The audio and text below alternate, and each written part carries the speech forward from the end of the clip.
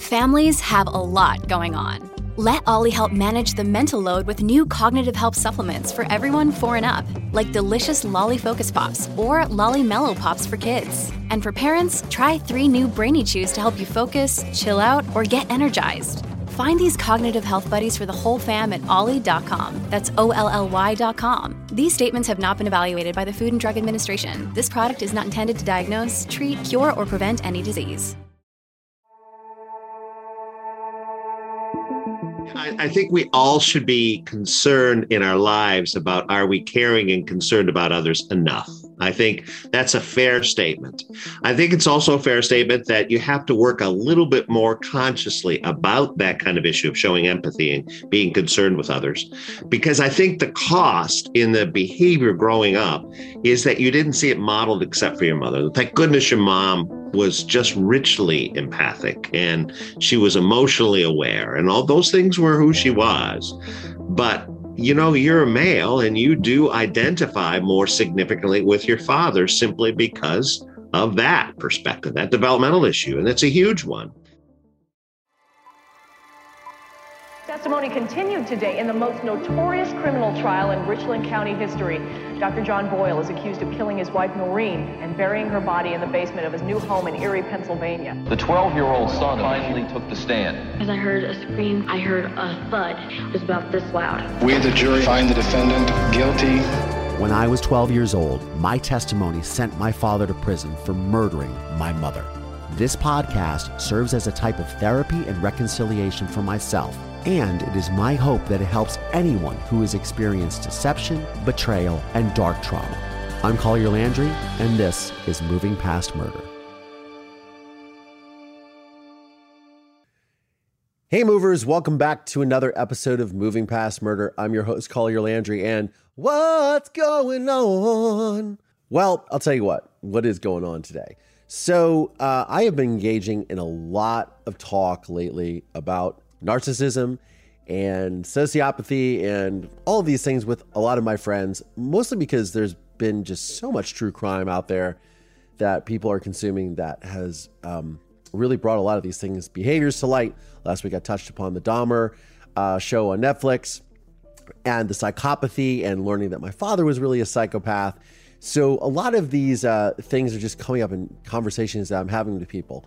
And one of the things that I get asked about a lot is in my film, A Murder in Mansfield, the psychologist that I work with on camera in the film, his name is Dr. Dennis Marikis. And everyone talks about what an amazing therapist he was in the film and the insights that he sort of gleans into narcissism, especially, and going into with how I can cope with my father and overcoming those challenges, right? And it's been really inspirational to a lot of people. And today I want to revisit that episode. I had him on about 30 episodes ago almost, and I want to bring that episode back here in sort of a replay style for today, or a rebroadcast rather. And so I'm going to play that interview that I had with him. It was about 50 minutes. It's a fantastic interview, and Dennis Marikis is a fantastic individual. But of course, I want to thank all of you for tuning into another episode, for liking and subscribing on YouTube. Thank you for everyone who is subscribing via Apple Podcasts or Spotify. And thank you so much for your really glowing reviews, which have been coming in greater fashion these days. And obviously, you guys are really gravitating towards the material that I am sharing with you. And that makes me feel really good as a content creator. So thank you very much. I appreciate it. Also, special shout out to those of you on my Patreon. Thank you for your support. We are doing another meet and greet this month, October, which will be on around October 20th, I believe. So if you are not a part of my Patreon and you want to be a part of these live meet and greets and get exclusive extra content, please subscribe. It is patreon.com/Collier Landry. So I want to go to this week's listener question of the week. And my God, I could do an entire episode on this, but I'm just going to answer the question. Pretty basic, which for me, as you know, if you listen to this, brevity is not my specialty, but I'm going to try. So this comes from Chris B on YouTube. And Chris B says, what was it like to be a foster kid? My dad was a foster kid. Well, Chris, it was not fun.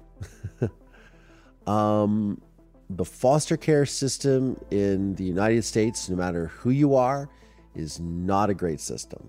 And I have a lot of friends that do a lot of really amazing work, not only back in my home state of Ohio or in my hometown of Mansfield, Ohio, and Richland County, who are doing some really great things.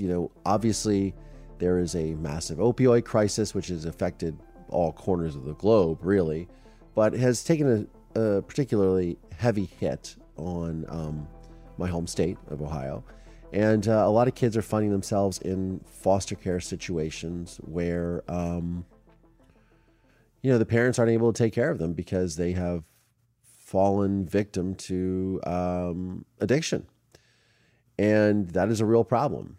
My case was different. My father murdered my mother. So, and because no family members stepped up, I went into the foster care system. So I was essentially orphaned. But, nowadays these kids are becoming orphaned because of addiction issues with their parents. And it's really tragic. I always say to people, it's a complicated system. And as the judicial system is in this country, so is the foster care and adoption system. It is a good system at times, but it is very broken, but is probably still the best in the world. It's tough. But yes, being in foster care, I think for me, the most challenging thing about being in foster care is the insecure footing that you have in foster care, because you're just a foster child. You don't really have a home anymore.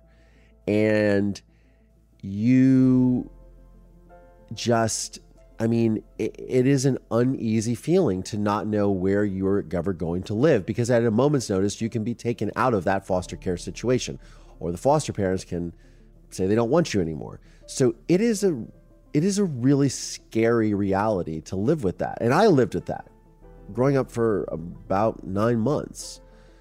It is on top of all the trauma that I was dealing with. There's also just not knowing where I'm going to end up. And I think when you go through massive trauma, you are struggling to find a footing. And it is really hard to get your footing when you're constantly in limbo. So that would be my take on being a foster care kid. And that is sort of what we're going to talk about today with Dennis Marikis.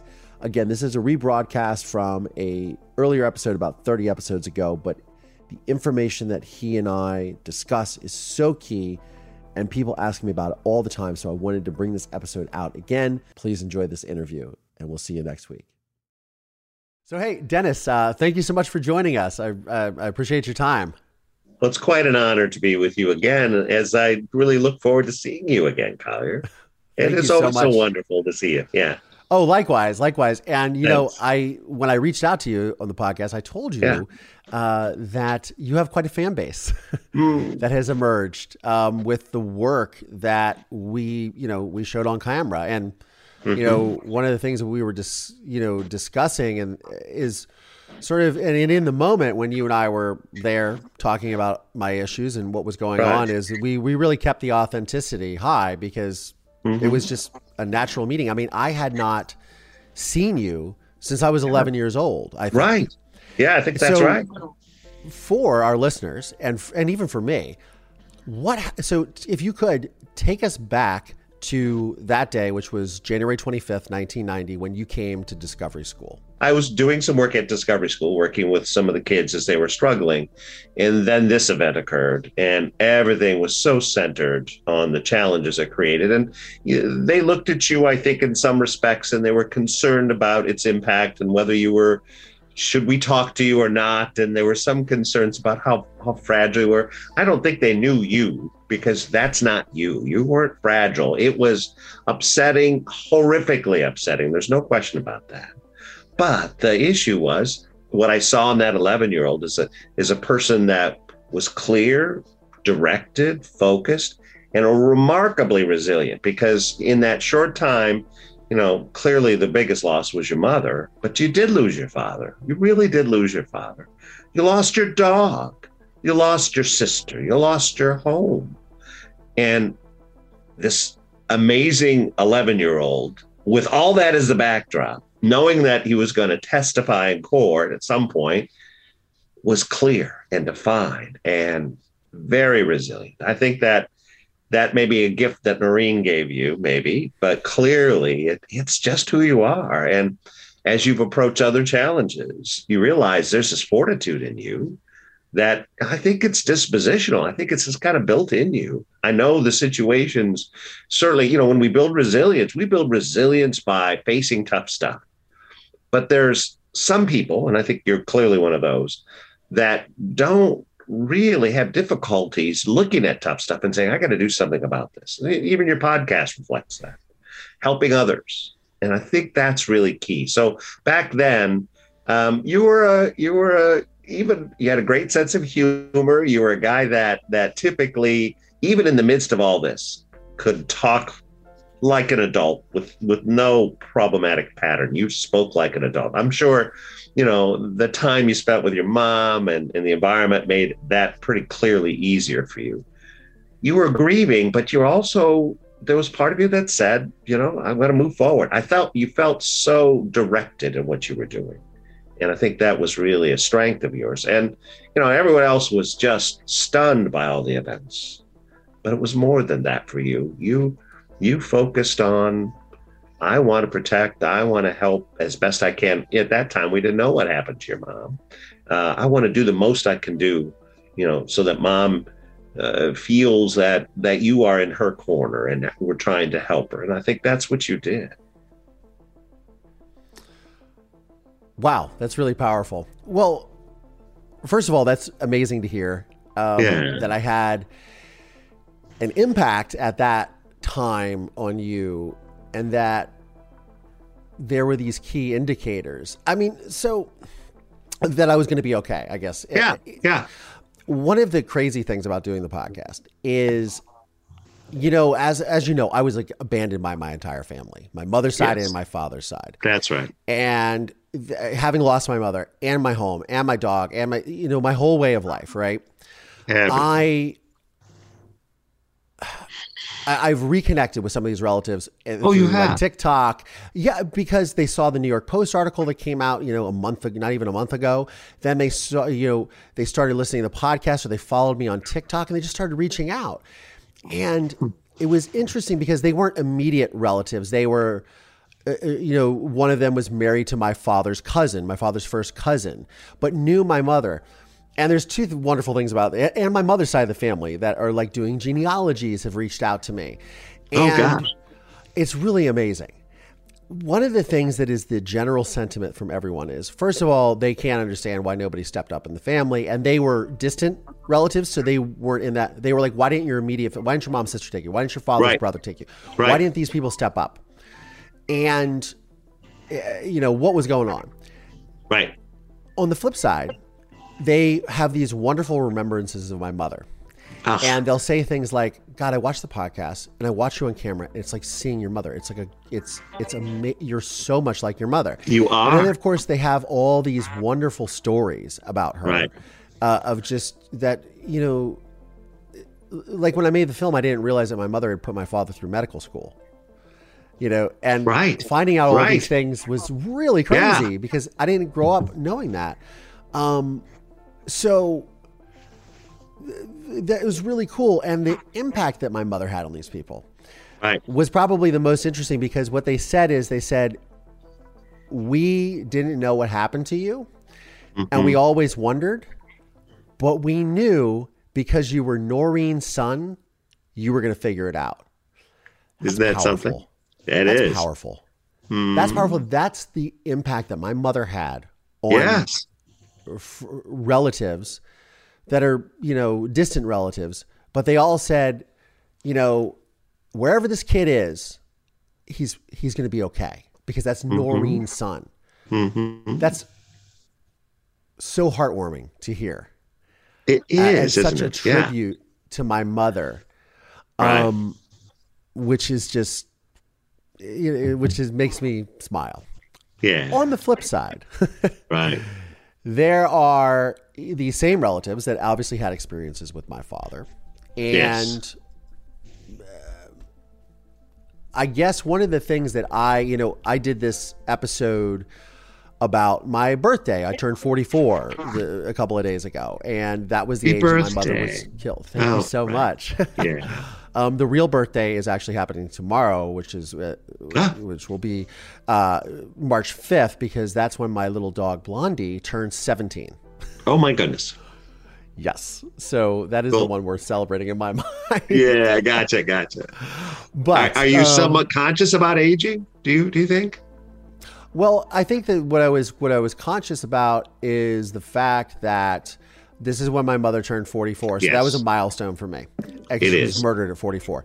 And then the next milestone will be like my father when he was 46, getting arrested and murdering my mother and all that. So that happens. So I one of the things I want to ask you is with the flip side with my father, there's the bad things, right? There's all these wonderful things and traits about my mother.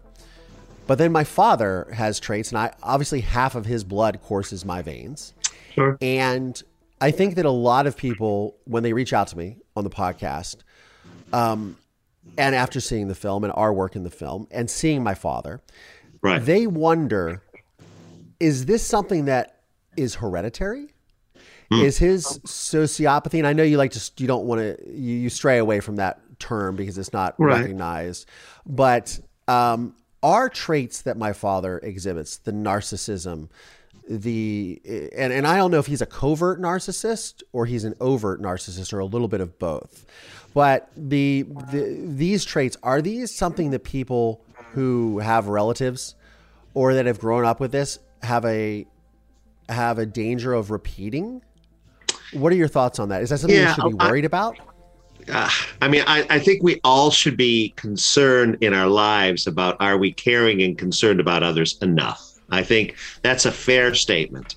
I think it's also a fair statement that you have to work a little bit more consciously about that kind of issue of showing empathy and being concerned with others.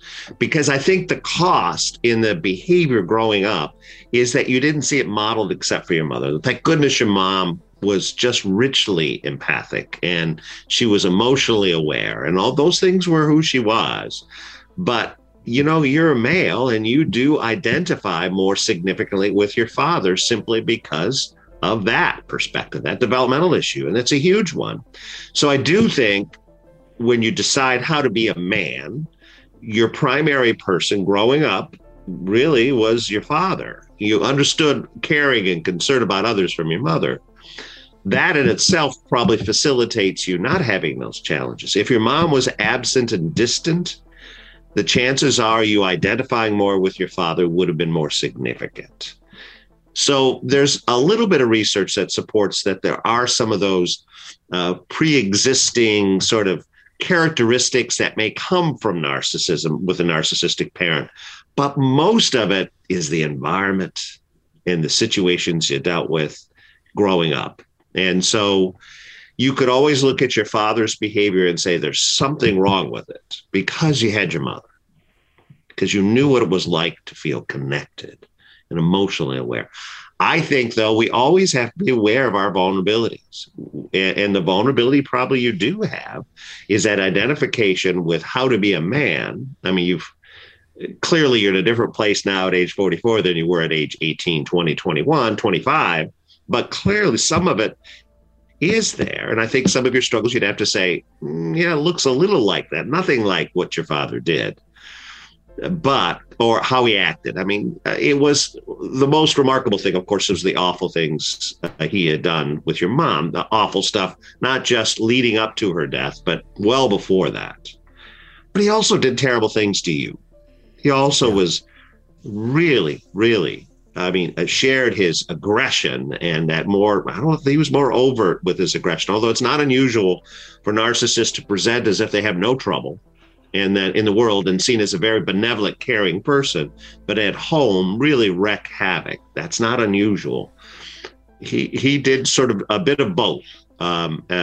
meaning that he had some characteristics I would say he wanted to present well. But the second aspect of it was that he also wasn't able to sustain that in relationships. It just was never there. So I do think, in a long-winded answer, I do think that, I think we have to be attentive to that. But I also think you have good models to help you see perspective differently, which is great. I mean, I guess I could ask you that question. Do you fear sometimes some of those characteristics that you saw in your dad and you?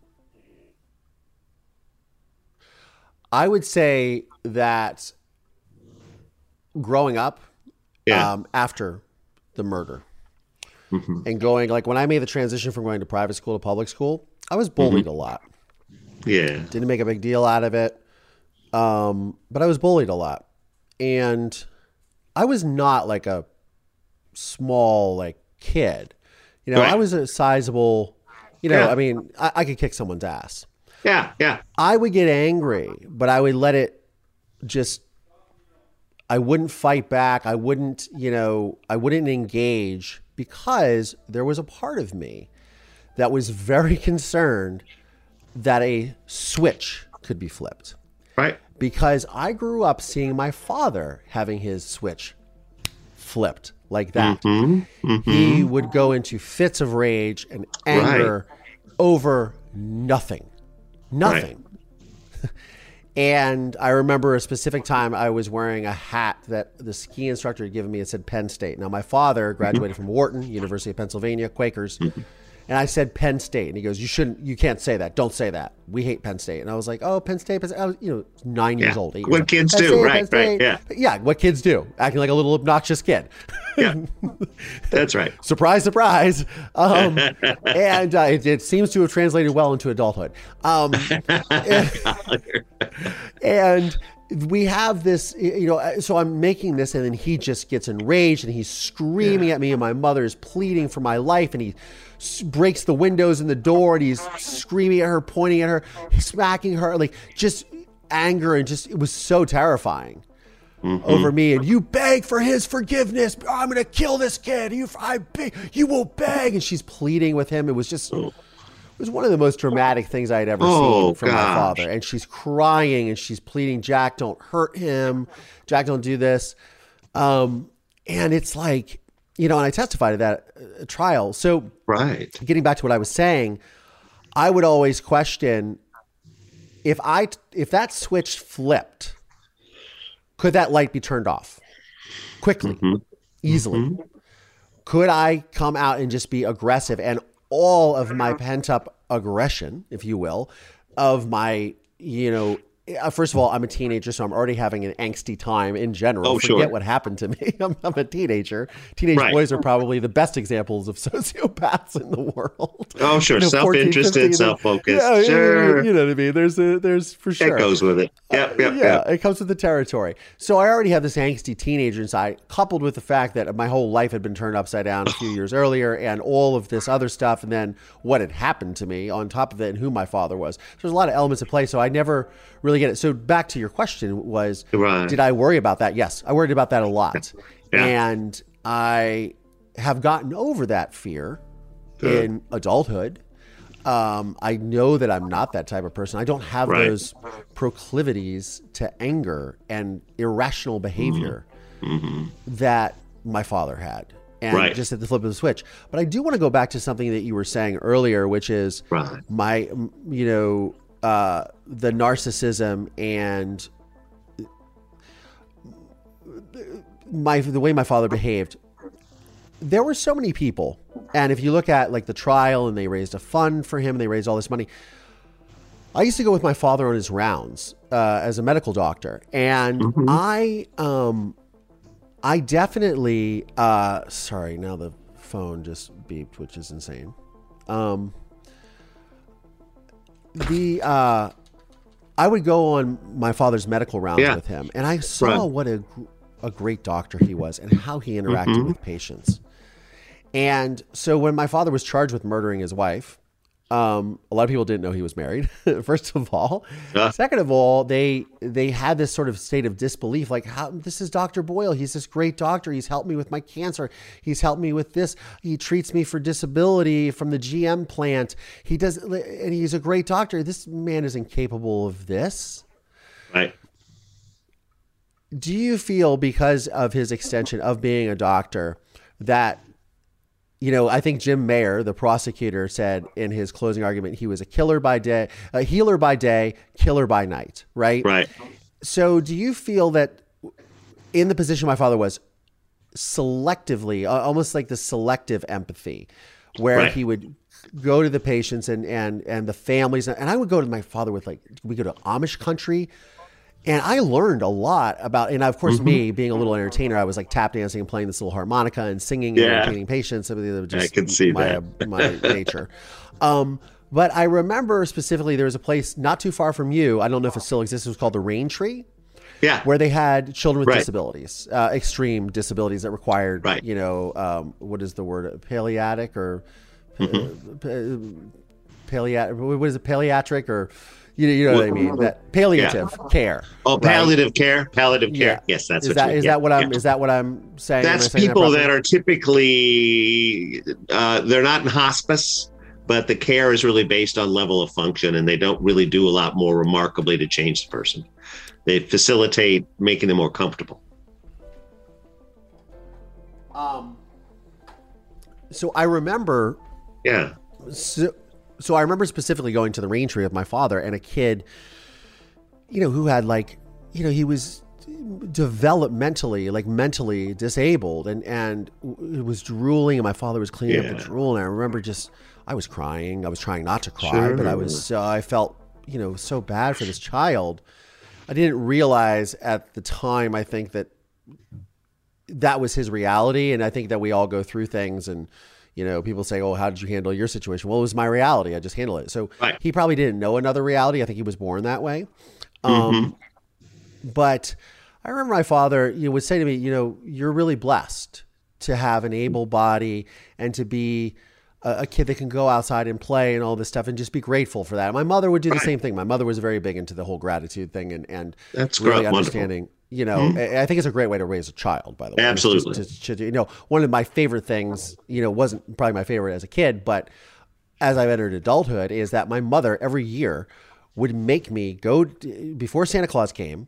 And yes, I believed in Santa Claus. I literally found out about Santa Claus when I was going through the house and I found my letters to Santa Claus. And I asked my foster mother, why did my mother have these letters from right. Santa? Why did she keep them? And then she said, well, there's no Santa Claus. Just like a matter of fact, like, there's no Santa Claus, Collier. Oh. Wait, you didn't know any better? I was like, heartbreak. Yeah. I was like, great. Okay. So I've lost my mom, I lost my father, I lost my dog, lost my whole way of living. And now there's no fucking Santa Claus? No Santa Claus.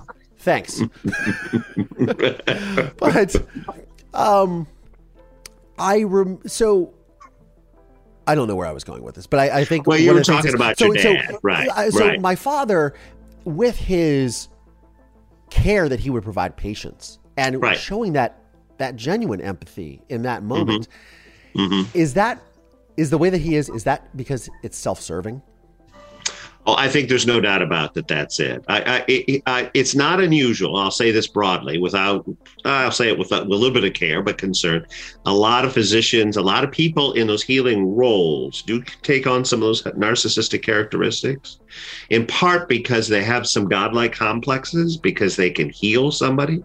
So we may say the healer has empathy, but the healer really is a problem solver. He's a technician to resolve the issue. And I know that's sort of a limited way of looking at their concern for other people, but it's not unusual for somebody that has narcissistic characteristics to do that, because where does the praise go? Oh, doctor, you helped me out so much. The praise goes back to you.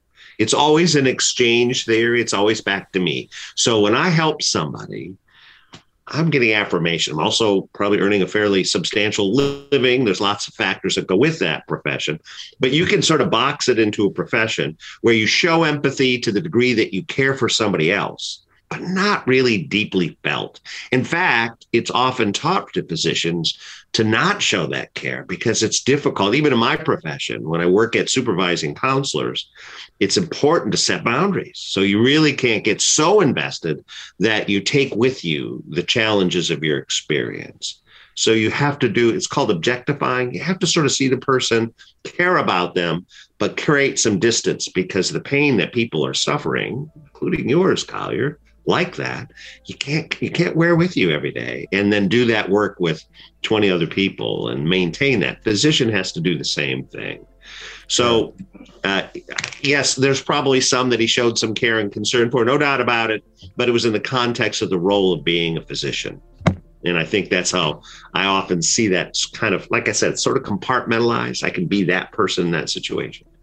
The answer always is, when I work with people with narcissistic characteristics, is in those situations that you show care and concern for other people, and you do it because you're whatever your profession might be or whatever your role is, you can broaden that. And your work is to broaden that even when you feel like you want to yell and scream, to begin to start the process of realizing that the core to narcissism is insecurity. It's a hard one to see because they seem so remarkably confident, but the core of it is insecure. If we're to sort of take a tagline for narcissism, is that I have to, in order to feel good about myself, I have to prove that I'm better than you. Always, always. So a physician is better because he's the caregiver. He's providing the service, you see, and it's great. And I'm not saying he didn't show care and concern for his patients. I'm sure he did. But, and I don't know that I can even diagnose him with narcissism. I didn't really ever work with your dad, but I do understand the characteristics are there based on what you experienced. So, yeah, it can be both. Yeah.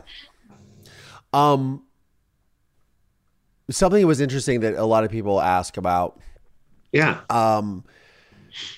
is, and you and I discussed this, and I don't know if it made it into the film, but you and I discussed it, and we discussed it afterwards many times. Yeah. But, and as you know, I did a TED Talk about this, saying, what if the answer you seek is not the answer you need? Mm-hmm. And one of the most poignant things that you said to me after the meeting with my father in prison, and this will always stick with me, and I tell people this, because I think that people see my father stumbling through, making up lies, trying to figure out, like, weren't you angry? Weren't you this? Don't you feel left unsatisfied because he didn't admit what he did and this, that, and the other?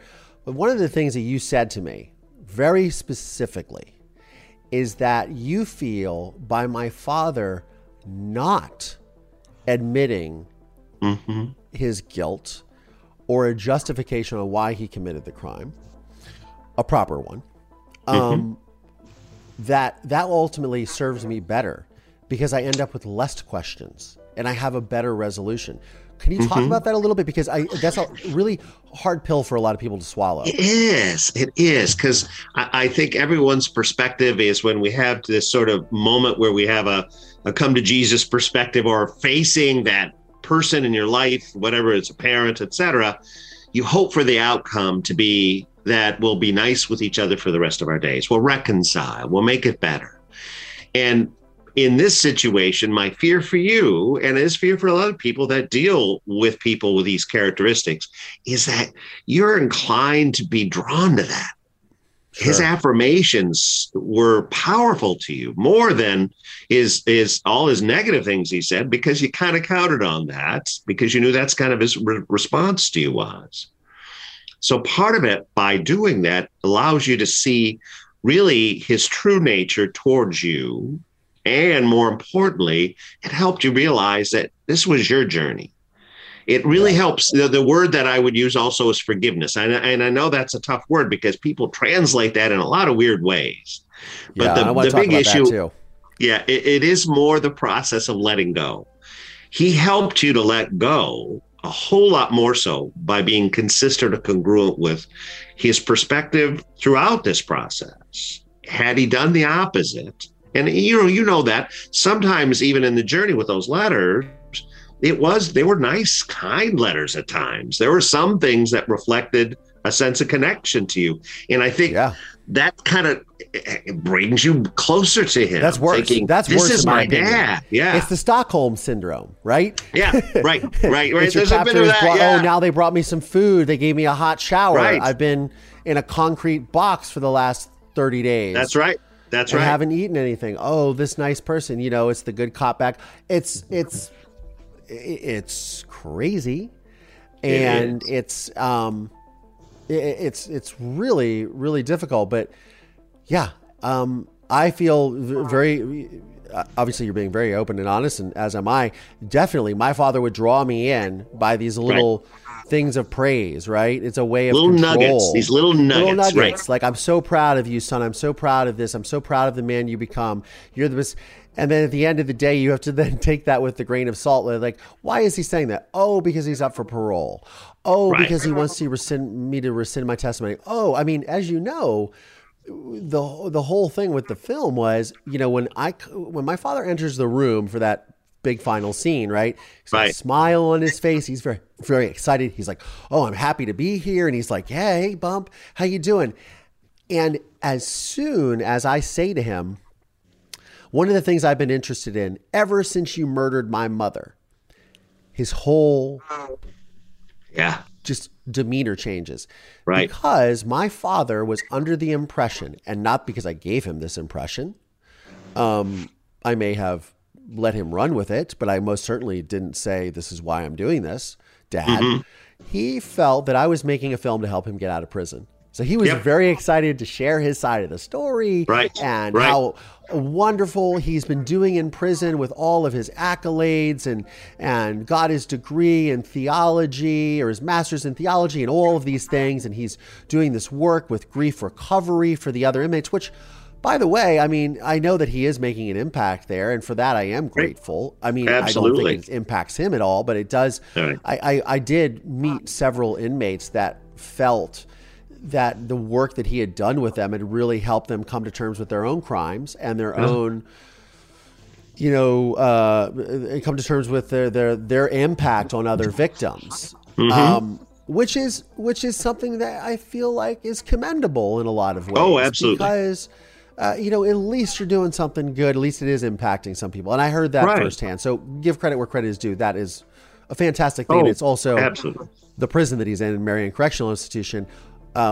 They sort of push those types of things. They not push, but they have an environment that allows those types of things to occur, which is also, despite my father's inability to be reformed, as we say, I still feel really good about the work that is done there at that facility, because they do allow space for that, which I feel is massive in anyone who is trying to change their life after committing such a violent and horrible crime. Right. So for that, I'm very grateful to them. Sure. What I want to, a lot of these people have asked, and a lot of these questions come from readers or psychologists that have seen the film and gone, "This guy's amazing." Again, amazing, and they just you're like a little celebrity in their world. They're like, "This is the best." One of them said, "This is the best child psychologist I have ever seen in my life." Like, who is he? Is he still practicing? What is he doing? It's amazing. And so thank you for that and everything that you contributed to the film and to my personal growth. You're welcome. What they wanted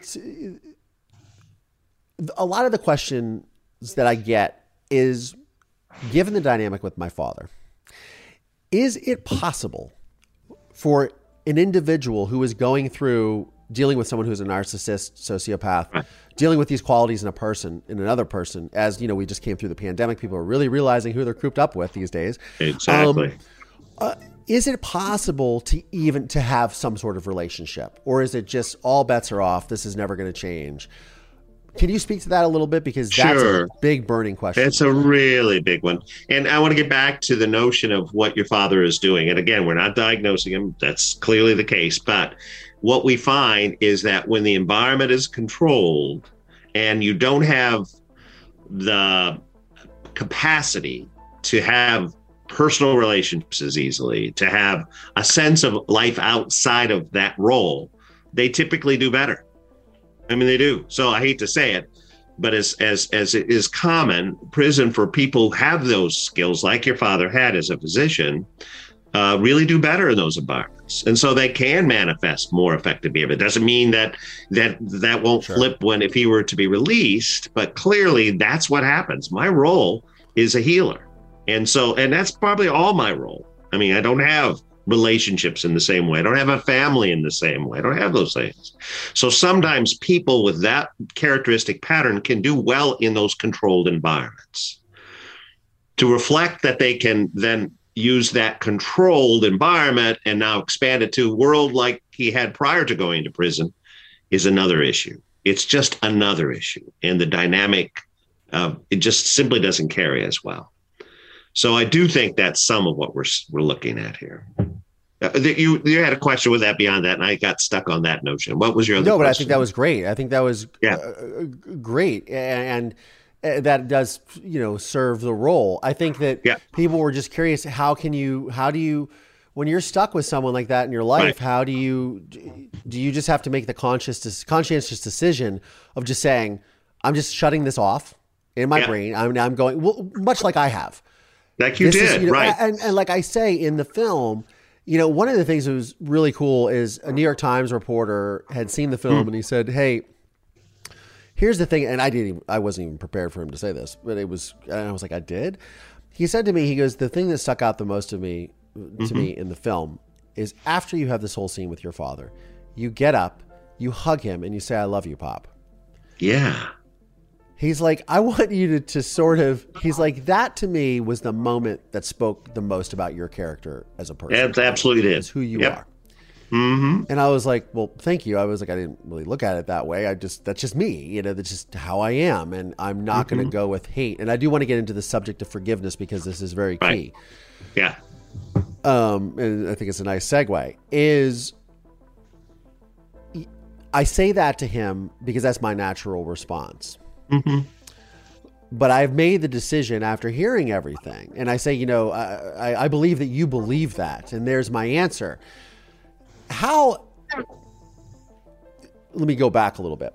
When my father was convicted and sentenced by Judge Henson, James Henson served as the criminal judge on the case.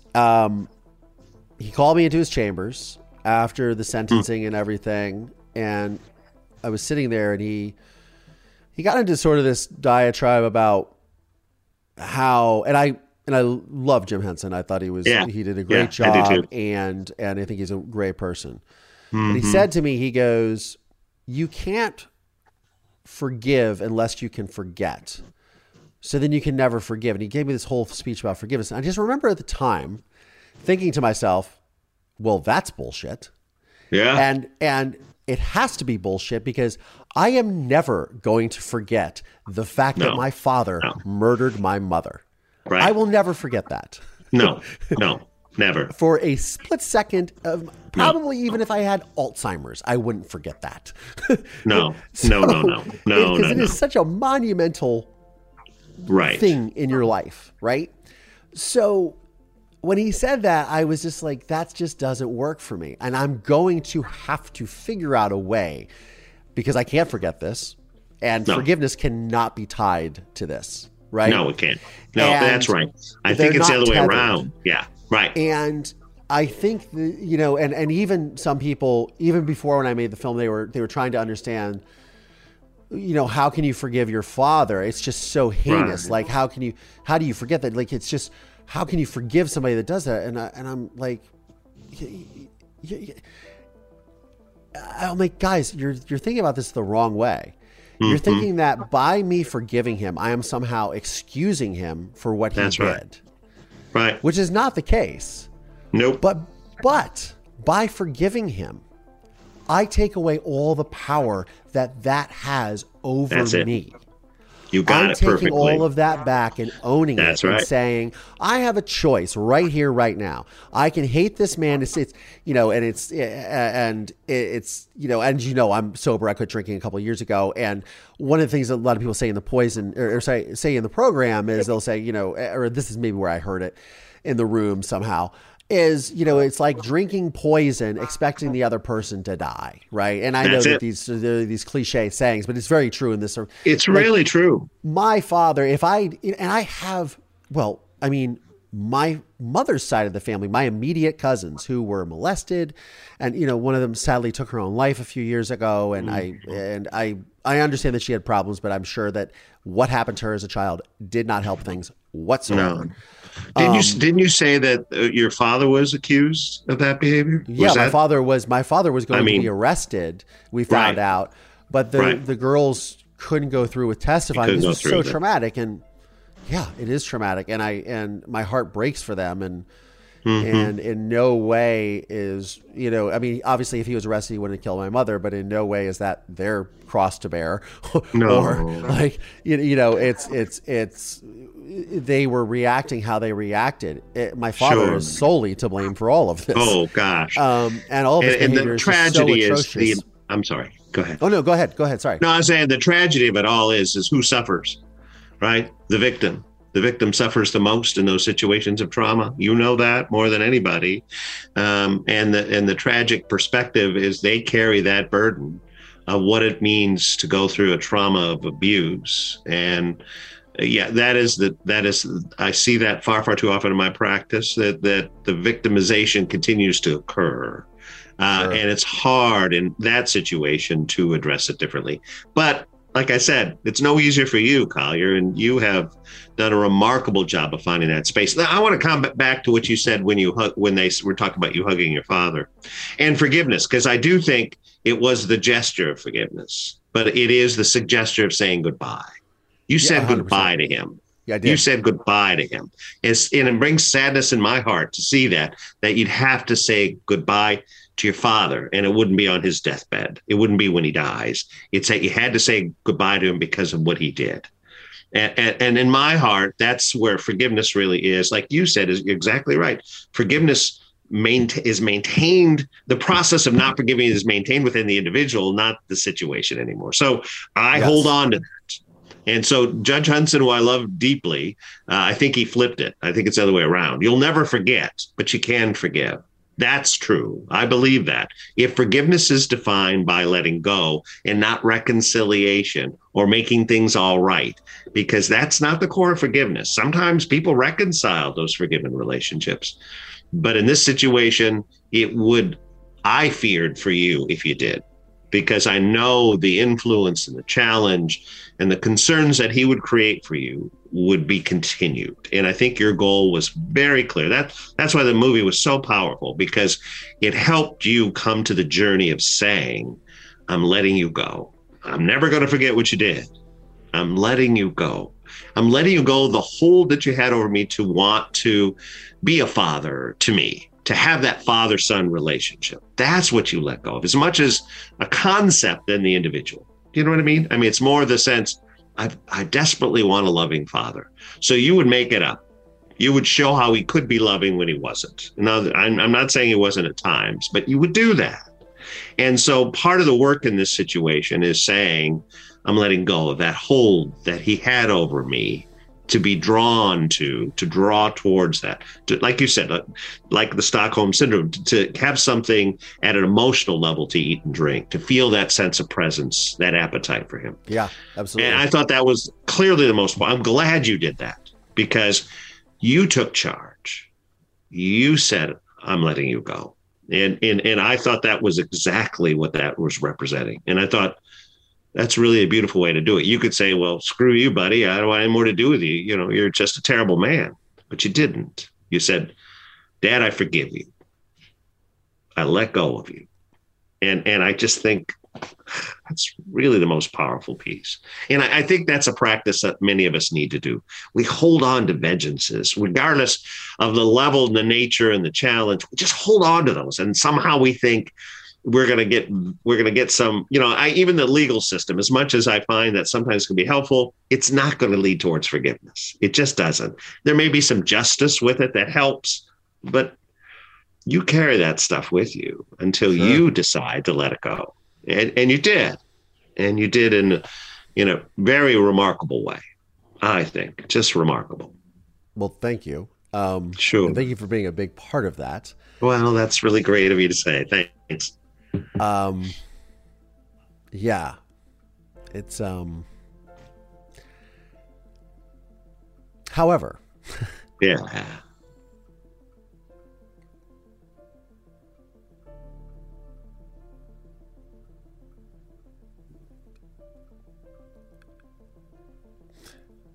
it doesn't make it any less sad. No, it is the most tragic of stories. It is. Your life going through that.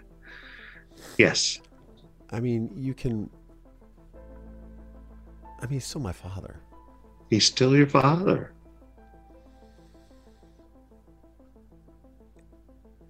And it's never an absolute perspective. It's never, it's done.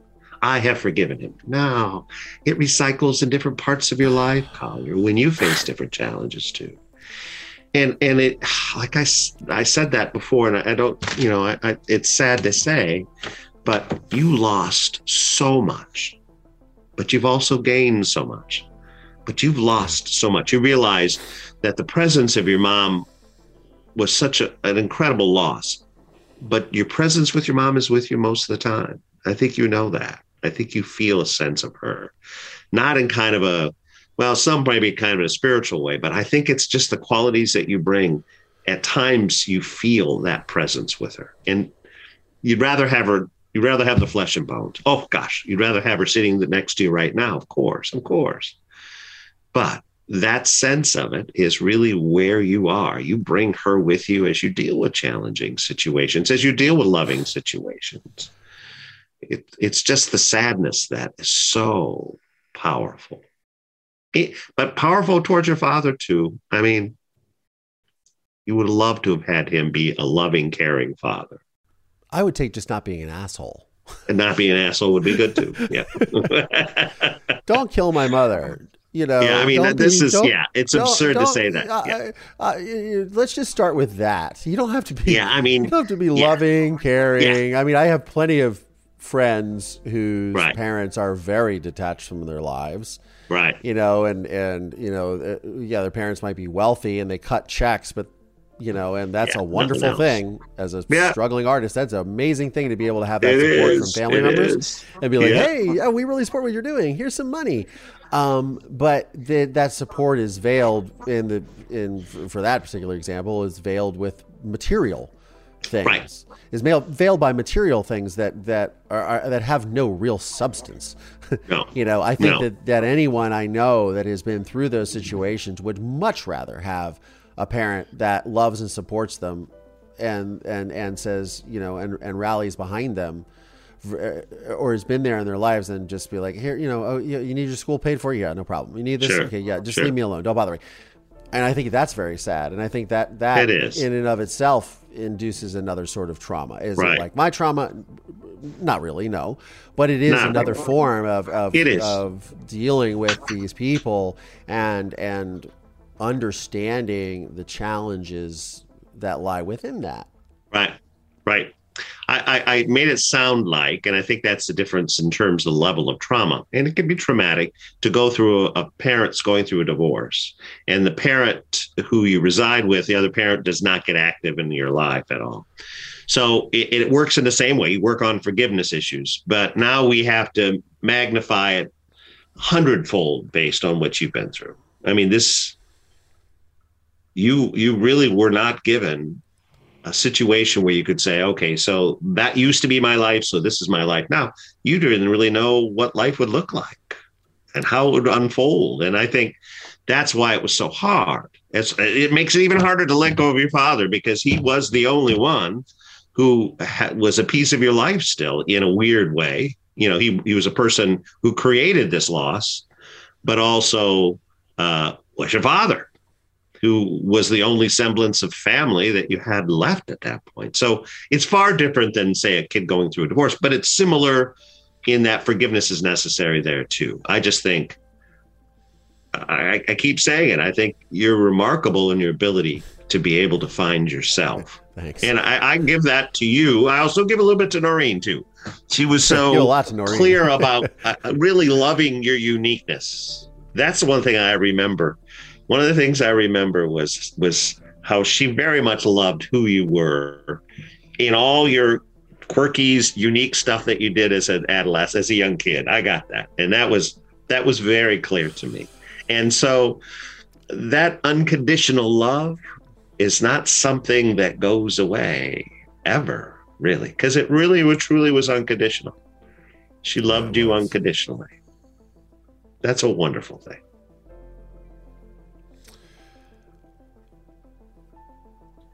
Yeah. The filmmaker in me would just say, hey, we'll leave it at that. Yeah. I do want to say one more thing because it's been sticking in my mind, and I've said it continually throughout my life. Not very often, and probably not even very publicly. When I think back, when I see where I am now, right? Yeah.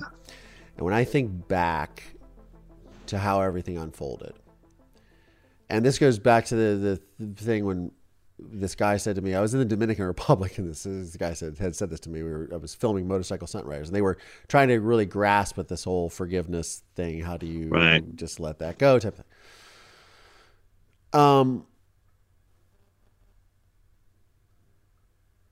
I said to them, it's very hard to hate someone and also to not forgive someone who you feel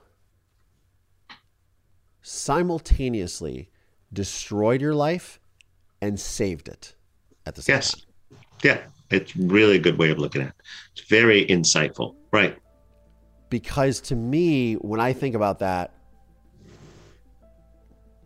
I don't let my circumstances define me, and I never have. But I'll be damned if I didn't think that because of what happened to me, it has made me the person who I am. And it has allowed me to have a platform that speaks to people. That's right. That then helps them, right? That ultimately helps me. Right. And create a film, do a TED Talk, go on Dr. Phil, write books, to travel around the world. I mean, these are amazing experiences that I had. Right. Life could have gone in an entirely different direction for me. Right. Exactly. And I think that one of the biggest things with my life, and I talked about this, I was interviewed in The Independent a couple weeks ago about the podcast. And so one of my things growing up was I wanted to get out of Mansfield because I didn't want to be known as the Boyle kid. Like, oh, there you come. Right. I wanted to define my life on my own terms. And also, I came to the second largest city in the United States, not knowing a single person, and said, I'm going to make a career in entertainment with like $2,000 in my pocket, and said, I'm going to go make a career in entertainment and figure all this out without knowing a soul. And until the film was like actually released, half of my immediate friends and colleagues in Los Angeles and in Hollywood had no idea what my story was. Yeah. Isn't that because amazing? they didn't talk about it a lot. And that's not because I was trying to hide anything, but it was like, how do you bring that conversation up? How do you bring that conversation up? How do you do that? Right. And how also do you, I mean, those who were close to me knew, but they didn't know the extent of what it was. Right. They just were like, okay, his dad killed his mom. That's pretty much it. I think they probably thought he shot her with a revolver. It was a crime of passion. I don't think they realized the seriousness of the crime being premeditated, the whole thing, the girlfriend, the pregnancy, all this. One of but I didn't want to let it define me. And of course, everybody comes out here too with this whole, I'm going to tell my story. Everybody's got a script in their head when they arrive out here. So I think there was also that. But literally, I just remember friends of mine saying, hold on. So you made a movie. But wait a minute. You were talking about this before. You're making a movie about your life, and but everybody says that, but you actually did it. You did it, right? It was like pretty amazing. Yeah, that's pretty much what I did. Like that's why I'm here. And they were just like, I remember one of my friends saying to me, "He's like, because it is very competitive, and it is very easy when you're an artistic career to become jealous of those around you." Because I'm really jealous, envious of you, but at the same time, I'm really proud of you, and I don't really know how to take that. I was like, whatever, man, it's all good. I mean, I'll take maybe not doing a movie about my mother being murdered by my father. I'll, and my response to it, I think I could think of other things to do creatively. But I was looking for this escape. So again, I feel like, and I think the biggest takeaway for me saying all this and having you here right now is, the thing with the podcast, with the film, is that I wanted to show people that I wanted to give them a voice and an understanding that you can make it through seemingly insurmountable odds and defy, you take on a profoundly tragic situation and make it past these insurmountable odds and do something positive with your life, which is what resonates with people with the film, with the podcast, that see me on social media, with my work, right? And it's a real privilege to be able to do that. But again, it goes back to my thing of, how do I hate someone who I feel destroyed my life and saved my life at the same time? Right. Also, I feel like, what do you say to someone that is going through a similar circumstance, whether it be abuse, neglect, physical, whether their spouse has murdered someone or whatever that is, right? And having come through the pandemic, dealing with all these things that we've, been locked up with people for 1.5 to 2 years. Sure. Well, now 2 years, I guess. And a lot of family members passing with this too. I mean, I think it's also changing with this. Right. And holding on to this grief and this anger. How do you, this show is called Moving Past Murder. What is the best piece of advice that you could give someone who is trying to move past their own tragic circumstances? Right. I just think there's not a simple one. I think it almost always, the best way of looking at it is you got to tell your story. If it is as remarkable as your story and you have the opportunity to tell it in the manner that you did, that's wonderful. I think of that. If you don't mind, I'll share from a little of my family. My brother-in-law and sister-in-law had a daughter who had autism. And on her 17th year of life, she committed suicide. And just simply, she couldn't deal with it any longer. So the family decided, particularly my brother-in-law, Darren is his name, Darren and Stacy both decided they were going to do something about it. So they developed this wonderful network in Atlanta called Aaron's Hope for Friends. And it's all based on that same perspective. So the second portion of it is turn that tragedy in some way representing ways that you could help others. And that's why I think your dad helped you, because I'm sure you would have been this way anyway, but it gave you a wonderful, powerful platform to help others. Because, when we think of trauma, oh my gosh, all the trauma that this pandemic has caused and loss of family members. But, I know you've had other talks about people growing up with abuse and sexual abuse and the prospect is 1 in 4 girls go through those experiences. The numbers are terrifying, 1 in 6 boys. So lots of trauma is built into people's lives. And one of the things that I realized and worked with kids with trauma as they become adults moving to trauma, I have a keen awareness, a keen empathy of what it means to suffer. And when I do that, then I develop better compassion and I develop a better way of seeing the community as a value to me. I make it sound easy. It isn't, because we can get swallowed up by the trauma. Probably times in your life where you felt that trauma swallowing you up. Sure. It's just not getting so lost that you don't lose the perspective about what you're capable of doing. We are remarkable. And you are, because you went through it. And I'm sure many people say, oh my gosh, I could never go through all that stuff that you've been through. And yet, faced with challenges that people go through, different clearly than what you've been through, people find their way. They have that capacity. And I think that's the core of it. And why is it, I think, more evident for you? I think Noreen made it so evident that loving and caring and being concerned, as much as she was concerned for you, you utilize that platform to help others going through trauma and challenge. So telling your stories first. Tell your story now, however you want to do it, however you need to do it. Realize that, like you said, it's sad. You can't get away from that. But the reality is, if I can translate that into something that makes a difference in one other person's life, maybe I help someone who's gone through something similar, not as remarkable as the platform that you use, but if I can help one person, then it's been great. I would bet that you have helped many people who you've heard from many of them, but you hear from a lot. You don't hear from all the people that you've helped with what you have done.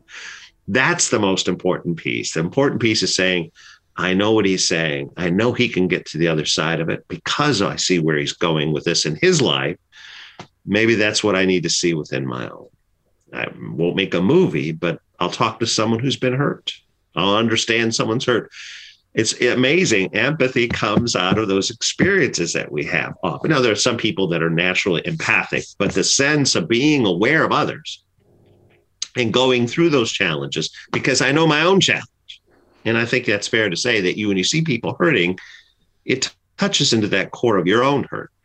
I honestly think that that's a really important piece that trauma can give us to help us understand two things. One, we're much tougher than we give ourselves credit for. We're much more authentic and genuine. We can do this. But the second component is when I see somebody in pain, I really have a connection with them. And it's at a level that you can't, and I don't know, I should ask you that. Probably that's a good question for you to answer. But it's at a level that you can't just simply put in words. Oh, I know what you've been through. Yeah, I also quit drinking, sure, or I also did these things. You have a sense of knowing what pain is. And that's why you're never going to forget this, because it does become a core of your compassion and concern for others. And I think that that's really the key of it, is connecting at a level that a lot of people don't know how to connect at. But it makes a difference in one person's life and in many people's lives in your case. I mean, that's all I ever wanted to do is to, heal myself and impact one person's life. And the fact of the matter is that it's been, many hundreds, if not thousands of people that have reached out and said. I would also add one more agenda piece for you, knowing you as long as I have. I also think you want to make your mom proud. Yeah, I do. And without a doubt. I mean, I knew her fairly well when you were at school, and remember when she paraded your sister around and how powerful that was for her to have this darling little one in your lives. But she was so remarkably proud of you. And I do think, knowing her, she's so very proud of you, Collier, for using this platform to deal with these very traumatic events. She is. There's no doubt in my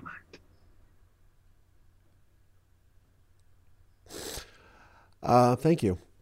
You're welcome. Sure. Well, as you can see, there was a lot of that episode that got kind of emotional. Getting sort of Dennis's insight and, having had him be a part of the film, right? And then talking to him a few years later, like I just did, to really get his insight and also to find out. It's so wonderful to hear, because he did know my mother, and many people in my community knew my mother. And to hear, one of how proud he thinks that she would be of me, but which is touching, I know. But to hear that when he said, towards the beginning of the episode, how everybody was very concerned about me and how I was coping, and how he felt that how fragile I was. Everybody was concerned, is he going to fall apart? And just how he got to know me in just that short interaction that we had that day, that I wasn't fragile, that I was upset, obviously, because of what happened to my mother. Obviously, I'm going to be grieving. But the fact that it was, that I struck him that way, that I was so kind of composed as a child, it's so, I can't tell you how bizarre it is to hear that, and how rewarding it is too, but how it's like, when I look back on that time period, how amazing it is to hear that. And I remembered something that I didn't mention in the episode to him, because he mentioned something about me having a sense of humor. And I remember him specifically saying on that day, if you could change anything, or if you could have anything right now, what would it be? And I remember saying to him in my very sort of snarky 11-year-old self way, well, I'll take a DeLorean if you have one, alluding to Back to the Future and having a Doc Brown's DeLorean to go back in time to change anything and save my mother's life, because that's what I wanted to do. I wish that I had, at that time, I was experiencing a lot of emotions where I wish that I had gotten out of bed when I saw my father's footsteps, or when I heard those two loud thuds, which was her being murdered. I mean, that was my reaction, that I could have saved my mother. Now, as an adult, I realized that was like impossible. First of all, I was 11 years old. I was heavily asthmatic, and my father was 6'3" and 200 some pounds. And obviously in a fit of rage. I mean, you have to be in such a mental state to really execute something like that. At least that's how I feel. So obviously my rationale that I could have stopped the murder is utterly fanciful. But nonetheless, I was feeling like that as an 11-year-old child. And that's why I wanted the time machine to go back in time. But I've made peace with that, obviously. But yeah, I think that it's really good to hear his insight dealing with sociopaths and narcissists. I hope that this really, because a lot of you have been asking for this. So I hope that his insights really have helped you, as they've helped me for sure. But, again, I am developing content that I find interesting, but I hope that you guys find interesting. So I'd love to hear your thoughts. DM me on social medias, on my Instagram, my Twitter, Facebook. There is again, I have a Patreon set up now, patreon.com/callyourlandry. You can go there, see extra bits of the episodes, the episode archive, obviously all ad-free, and also these wonderful little tidbits of my life, behind the scenes, things of that nature. But again, I want to hear from you guys. I'm developing this content. I want to know what you guys think about what I'm doing and if this episode really helped you or not. So I'm looking forward to hearing those comments. Again, I'm looking forward to seeing you guys every Tuesday, 11 a.m. Pacific, 2 p.m. Eastern time on my Instagram lives at Call Your Landry on Instagram and all those wonderful things. So on that note, I'm Call Your Landry, and this is Moving Past Murder. Thanks, y'all.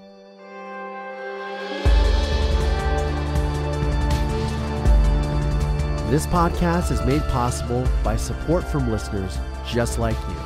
Please subscribe via Apple Podcasts, Spotify, Audible. Find us on YouTube, youtube.com/callyourlandry.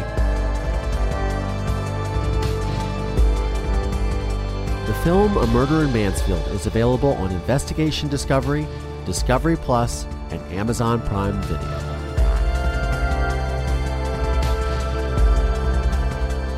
This podcast is a production of Don't Touch My Radio in association with RSA Entertainment. Please visit mpmpodcast.com to show your support today.